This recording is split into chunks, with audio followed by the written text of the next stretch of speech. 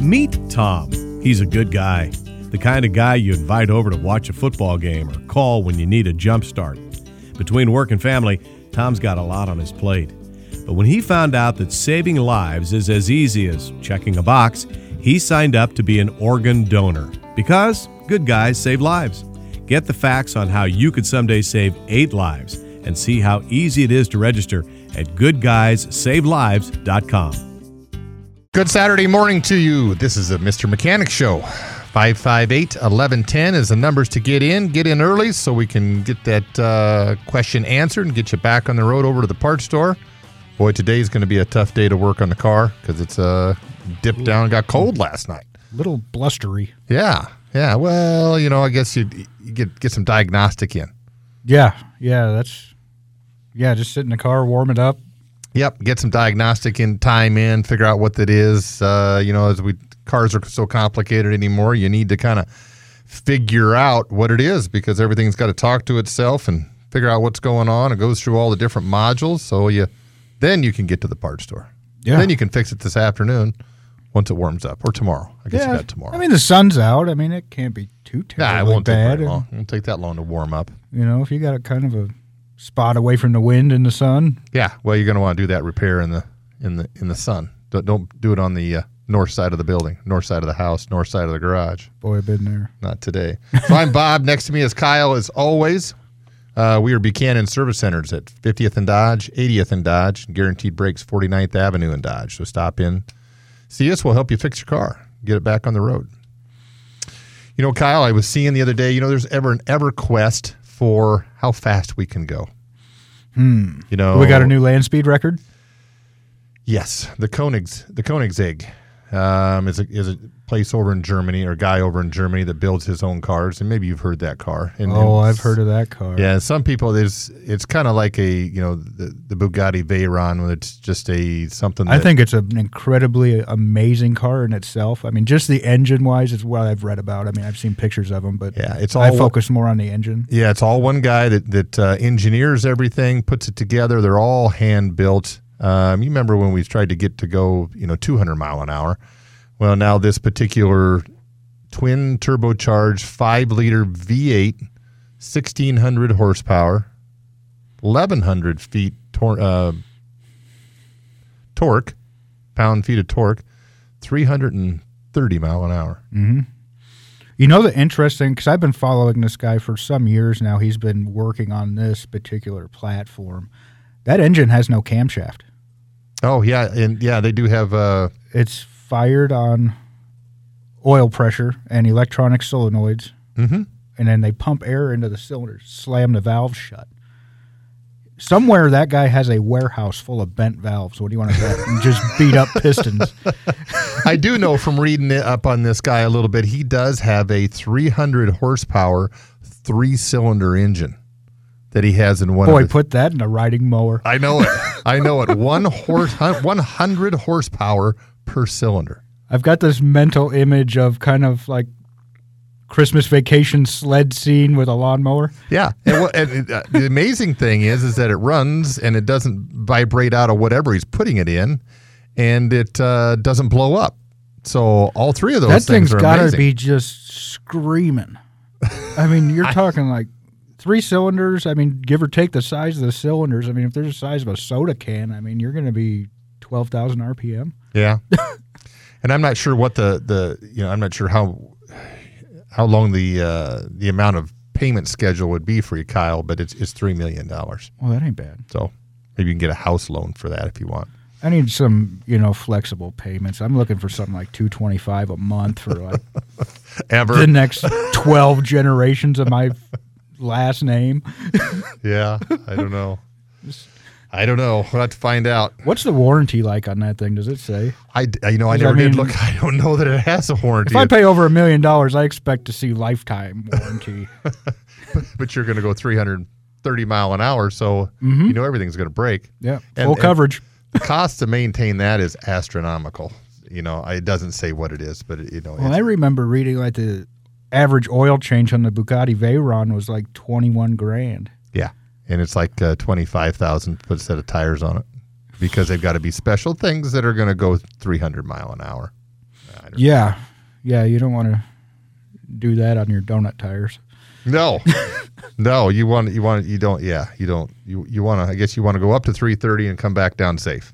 That's really what it's about. I don't know. Goodness.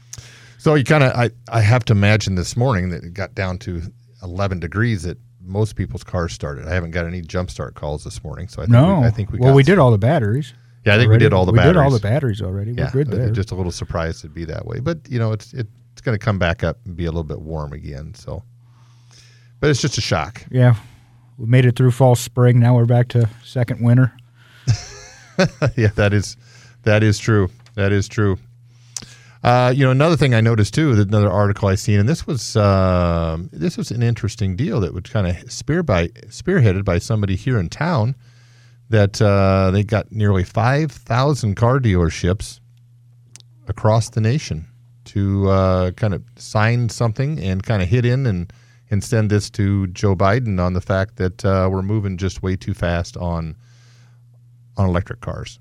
Sure. A lot of people can't catch up with it right now. With there's such a shift, and they were popular. Now the things have fallen off considerably. Mm-hmm. Certain car brands are just all but 50% down. Some are 3% down. This is across the board on a lot of different cars, and it's just going too quick. And there are some dealerships out there that said if you want to be okay with the electric car deal, you're going to have to spend $500,000 per dealership to be up to our standards. Well, now all of a sudden they're kind of backing out and say, I don't want to do that. Mm-hmm. It's just it's a $500,000 prospect for something I don't know what I'm going to do with. I agree 100% with that article, but I mean, to second that, I mean, the training isn't there. I mean, no, training's not there, and you're going to have a bunch of you've got one or two techs maybe that are really up on that, and the rest of them are know what they're doing. I mean, for us aftermarket guys, I mean, we're lucky to see a seminar about hybrid cars. Mm-hmm. There's nothing in the works for anything EV. And interestingly enough, a lot of Detroit and other people are seeing that this EV thing is going just a little. Nobody wanted to be left behind, so mm-hmm. everybody had to jump on the train to get going. And now they're to the point where it's a stall, and there's a lot. Interestingly enough, Toyota was one that just stuck with the gas hybrids. They did not want to go electric. Well, they got kind of forced to go electric. They have electric cars, but for the most part, they researched the heck out of the gas hybrids, and that's where they wanted to go. Well, I mean, they've revolutionized. Yeah. Oh, gas hybrid. They're the best in the business. Prius, they are, because Prius has been around for 25 years, somewhere in that neighborhood, and they've just got that car down. They just. You see them out running all over the place. They get 50 miles plus a gallon. I mean, they had their problems early, but they fixed them right away. Yeah. And like anything Toyota, whether it's a gas engine, diesel, whatever, they stand behind their stuff. Yeah. And the warranties second to none. There are other people, too, that are now seeing the benefits of going over to maybe a hydrogen. Sure. Or a gas hydrogen, or something like that. So it'd be interesting how all of a sudden we take a right-hand turn and start heading towards those things that they've been starting to develop. Because mm-hmm. you remember GM doing the EV, that was EV1 back in the early 90s. Yeah. And we've gotten farther down the road, but not a lot farther down the road. I don't know. Sometimes it just takes a while for everything to shift. So you can't throw it all, and no matter what it is. Gasoline's taken a long time to get to the efficiencies that we have now and the complexities that we have now compared to what we had in the 70s. Mm-hmm. So, I don't know. Okay, well, I think we're going to take a quick break on the Mr. Mechanic Show. 558-1110 is the numbers to get in. Lawrence has got a 2020 Ram pickup. Lawrence, what's going on today? Well, I'm a little confused with it. I've been having trouble. I think I've been having trouble with the DEF system. About a week and a half ago, I got in, and the gauge said 0 after I'd put in probably a gallon and a half or 2 gallons. Does that set off the alarms on that DEF system, just the gauge? The reason I'm asking is because I took it into my local repair shop. I don't live in Omaha there. And they said, well, we're going to need to get it in to look at it. We don't know what's going on with it. I ran out of the 150 miles that it warned me about and took it in. They reset it so I could make it to the date they had scheduled.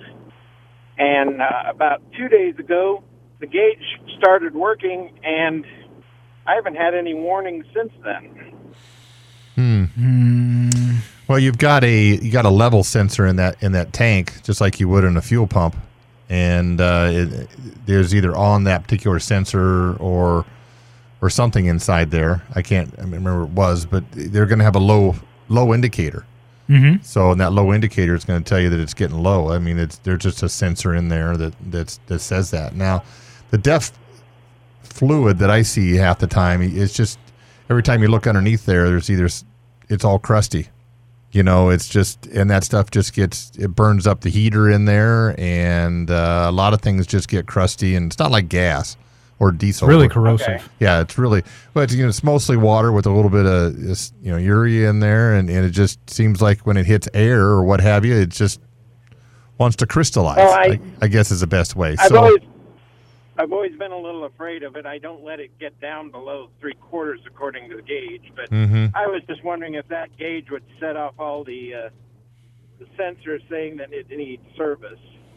It very well could, I would guess. I would guess it would, yes, just because if it's bad on that sensor, it's saying that it's low, and that's an emissions mandated add-on to these diesel trucks, and so any issue that it sees with it, it's going to bring it to your attention right away. Yeah. So the answer is yes. It's just going to be like a fuel pump where it's got a normal gauge, and then when it gets down to the very bottom, it triggers something else that says, hey, I'm low.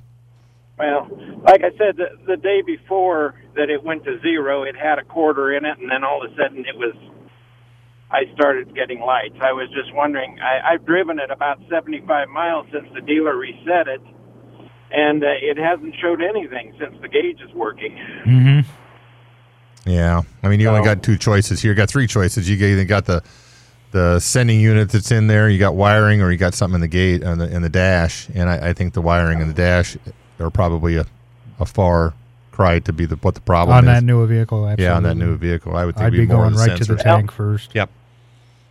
Well, I was going to still take it in anyway Sure. for a different problem, but I'm okay. I thank you for your time. Yeah, we appreciate the call. All right, we're going to head over to Tim. Tim's got a 16 Ram ProMaster. Tim, what's going on today? Hey, how you guys doing? Great. It's not that bad on the south side of the house. Anyway, I got transmission is slipping on it just a little bit, mostly reverse.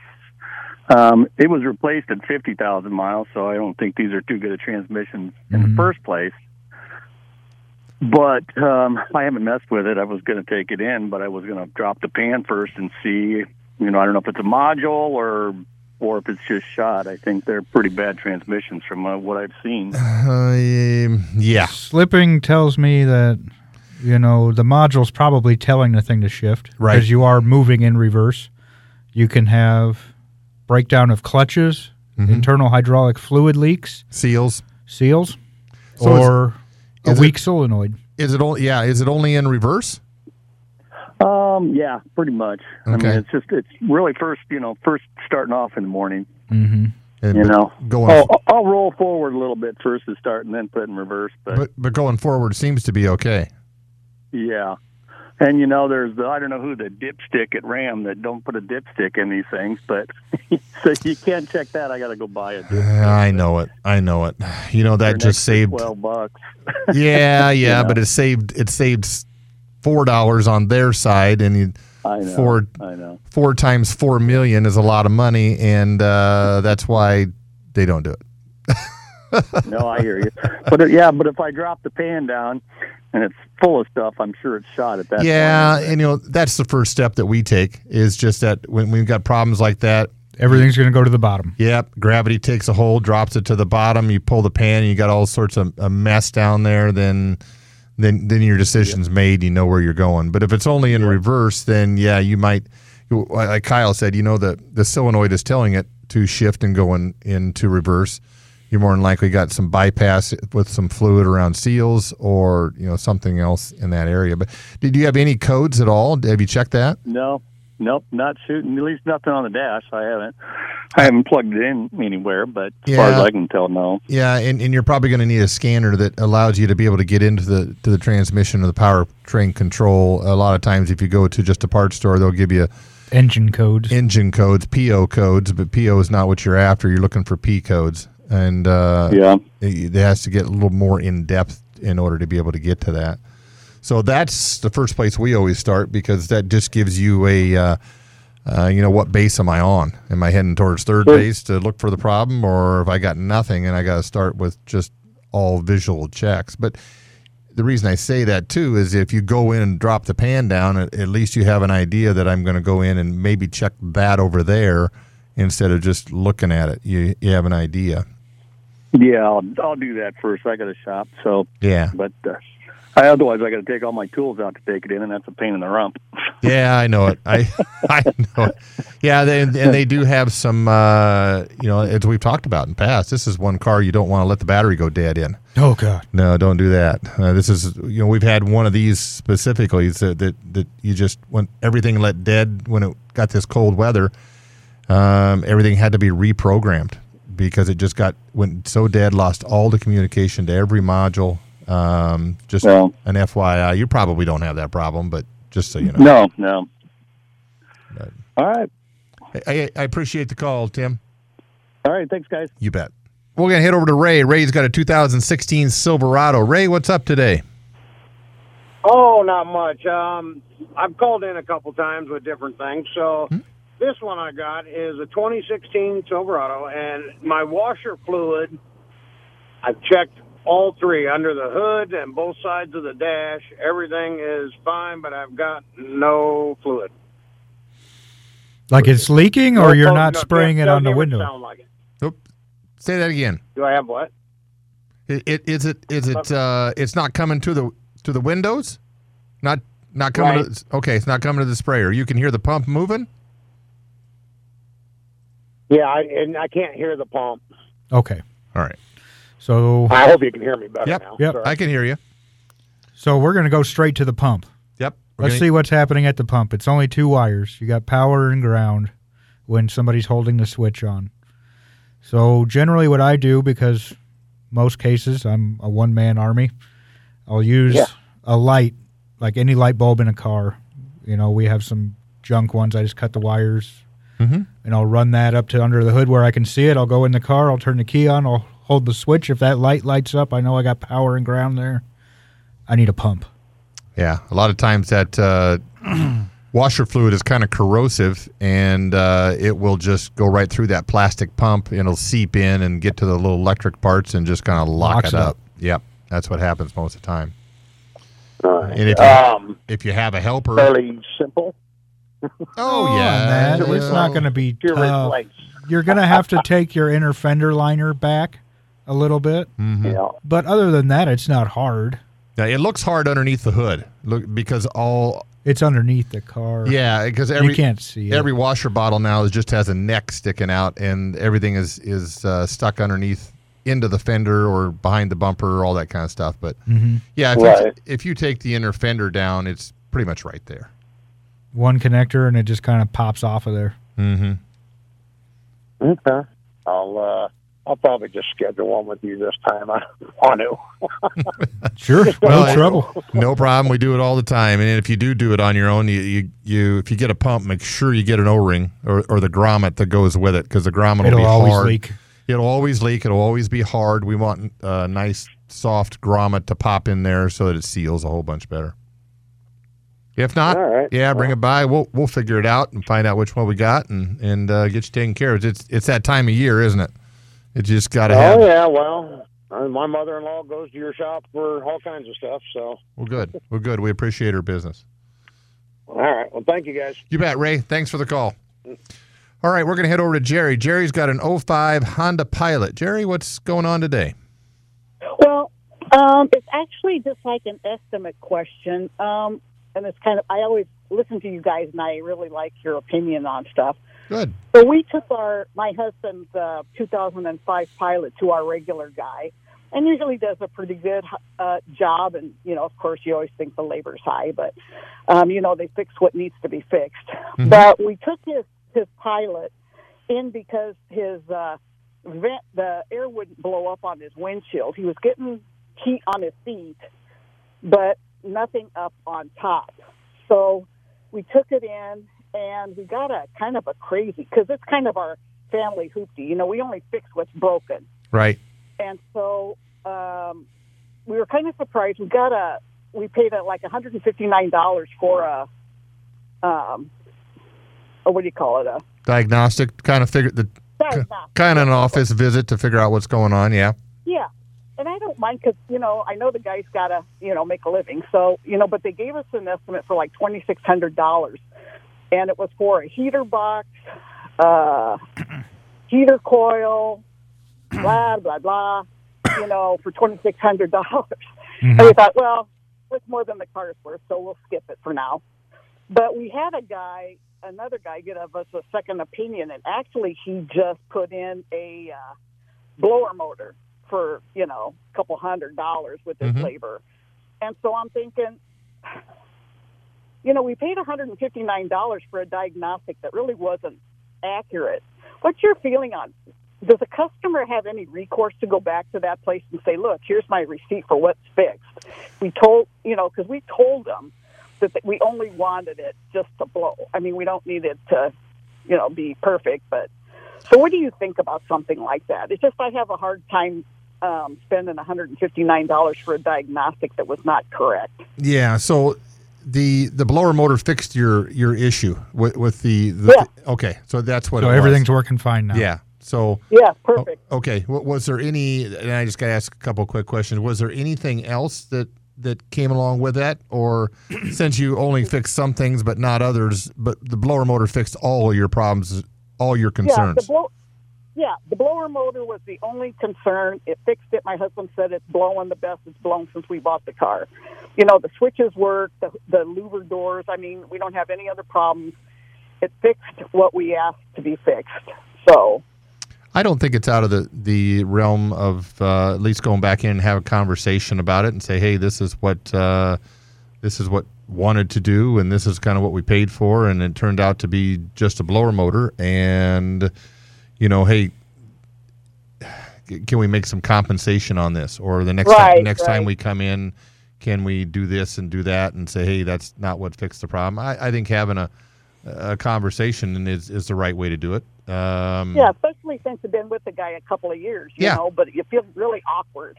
Well, you got to bring it up. The worst case he's going to tell you is no, but at this particular point, you've and the diagnostic kind of exists there anymore for car repair just because they are so complicated in order to figure it out. I mean, you've got everybody that does this kind of work has machines that range into the $8,000 to $10,000 range, and sometimes you have one or two scanners, and then it's $3,000 a year to update these two scanners. So there's a lot of cost involved in it, and you have to spend time to get into it, read, because if you go through what is actually a problem, maybe there's a recall for this.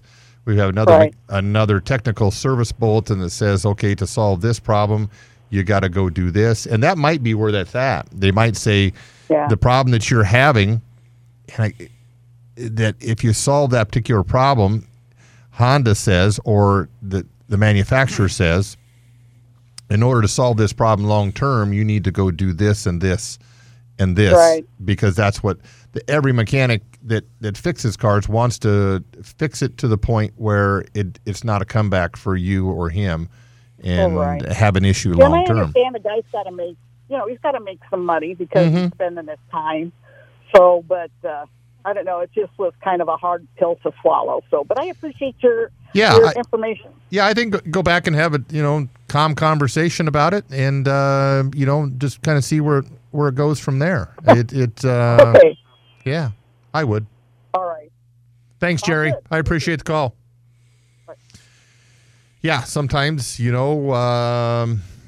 you diagnose a car and you're not always correct. Most of the time you are. Mm-hmm. In 9/10, but in same token, it's not an exact science. We've all had those cars where you get it in, you look at it, you go the extra mile, and then we've had those cars where anytime you open the hood, there's another problem. Oh yeah, and things just snowball into another, and then for the most part, we fix pretty much all the cars that come through, and and don't have an issue with that. But there are ones you struggle with. Because it's just out of the ordinary, and we had 2 of those in the last couple of weeks, and just struggle with it because it was a one-off thing on a car that just doesn't have those problems. And it took us a while. We got to the bottom of it. Most certainly we did, but it just took a while for that to happen. But as a practicing attorneys and a practicing physicians, we're practicing mechanics. Yeah.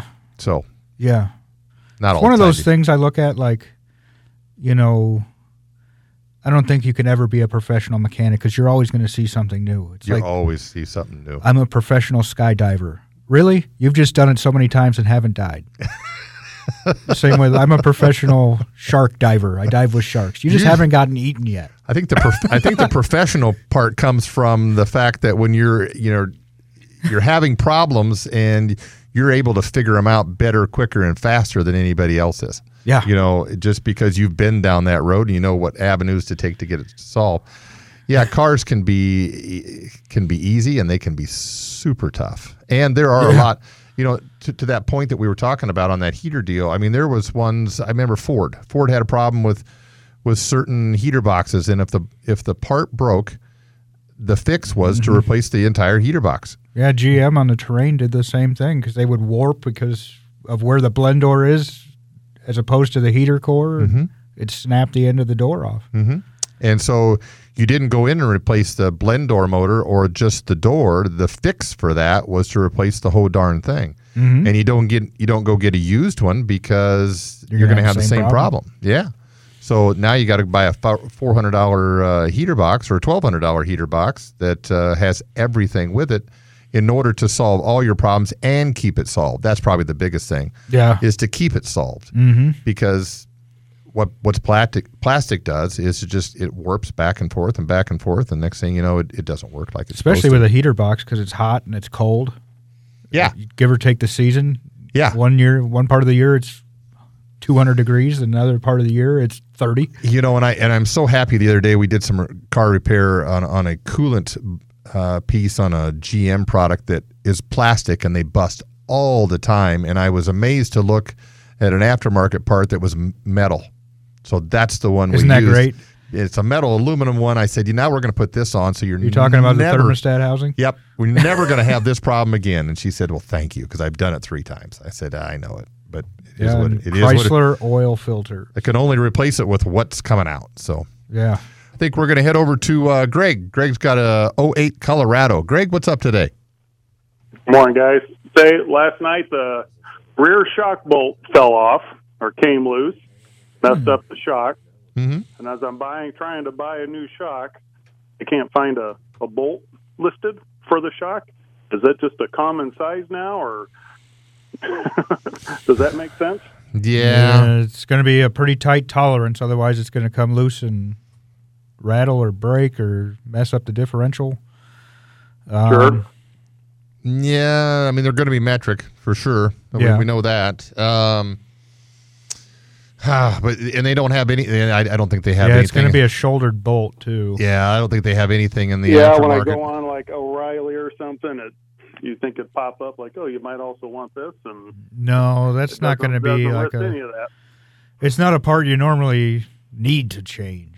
No, no, it's just that the salt that gets down on the road a lot of times just locks everything into place. Well, what we normally do is, in that case, if I can't, like you say, you want a certain thickness to it, is either go to the dealership, obviously, to find one, and they're not going to have one in stock. They'll have to order that. Or we go to a local hardware store, like somebody that's got a lot of stuff, like Menards or Lowe's. The last place that we go to is a salvage yard. Well, salvage yard, or a specific place that does that. you'll need an example. So you're going to have to hopefully take one off. Yeah, but there's a place in town like Fastenal and Nia Fasteners will have every kind of nut and bolt and shouldered thing that you want. So that's like the grade 10 or something. Yep. Grade 8 is kind of what you'd like to have, and that's kind of how we do it. We quite honestly, when we take things apart or we do used stuff or something like that, we've got a 5-gallon bucket that we throw all our used bolts in. Yeah. And it's been more than a few times we'll dump that whole bucket out, and then you're just looking for that needle in the haystack. Yeah, needle in a haystack. We always seem to find it, though. And then we get our 14-size scoop shovel, and we put it all back in the bucket until we need it again. And we don't need it all the time, but, God, is it a lifesaver when you need it. That's how we usually do it. That's why I save all my stuff, and then I throw it out, and I need it the next day. Yeah, absolutely. It's great to prop the door open, too. And no tornadoes knocking this 5-gallon bucket of bolts over either. So that's how we do it. All right. I'll head to the store. All right. Appreciate the call. All right. Thanks, guys. You bet. All right. We're going to head over to Greg. Greg's got a 17 F-150. Greg, you out there? Yeah, I'm here. Okay. What's going on today? I had a check engine light come on in my truck, and the code came up with the PCV valve or PVC valve, and I had oil on top of the block. Would that be coming from that? 17, what kind of engine's in it? 6-cylinder or V8? 3.5 EcoBoost. Okay. PCB. Okay. So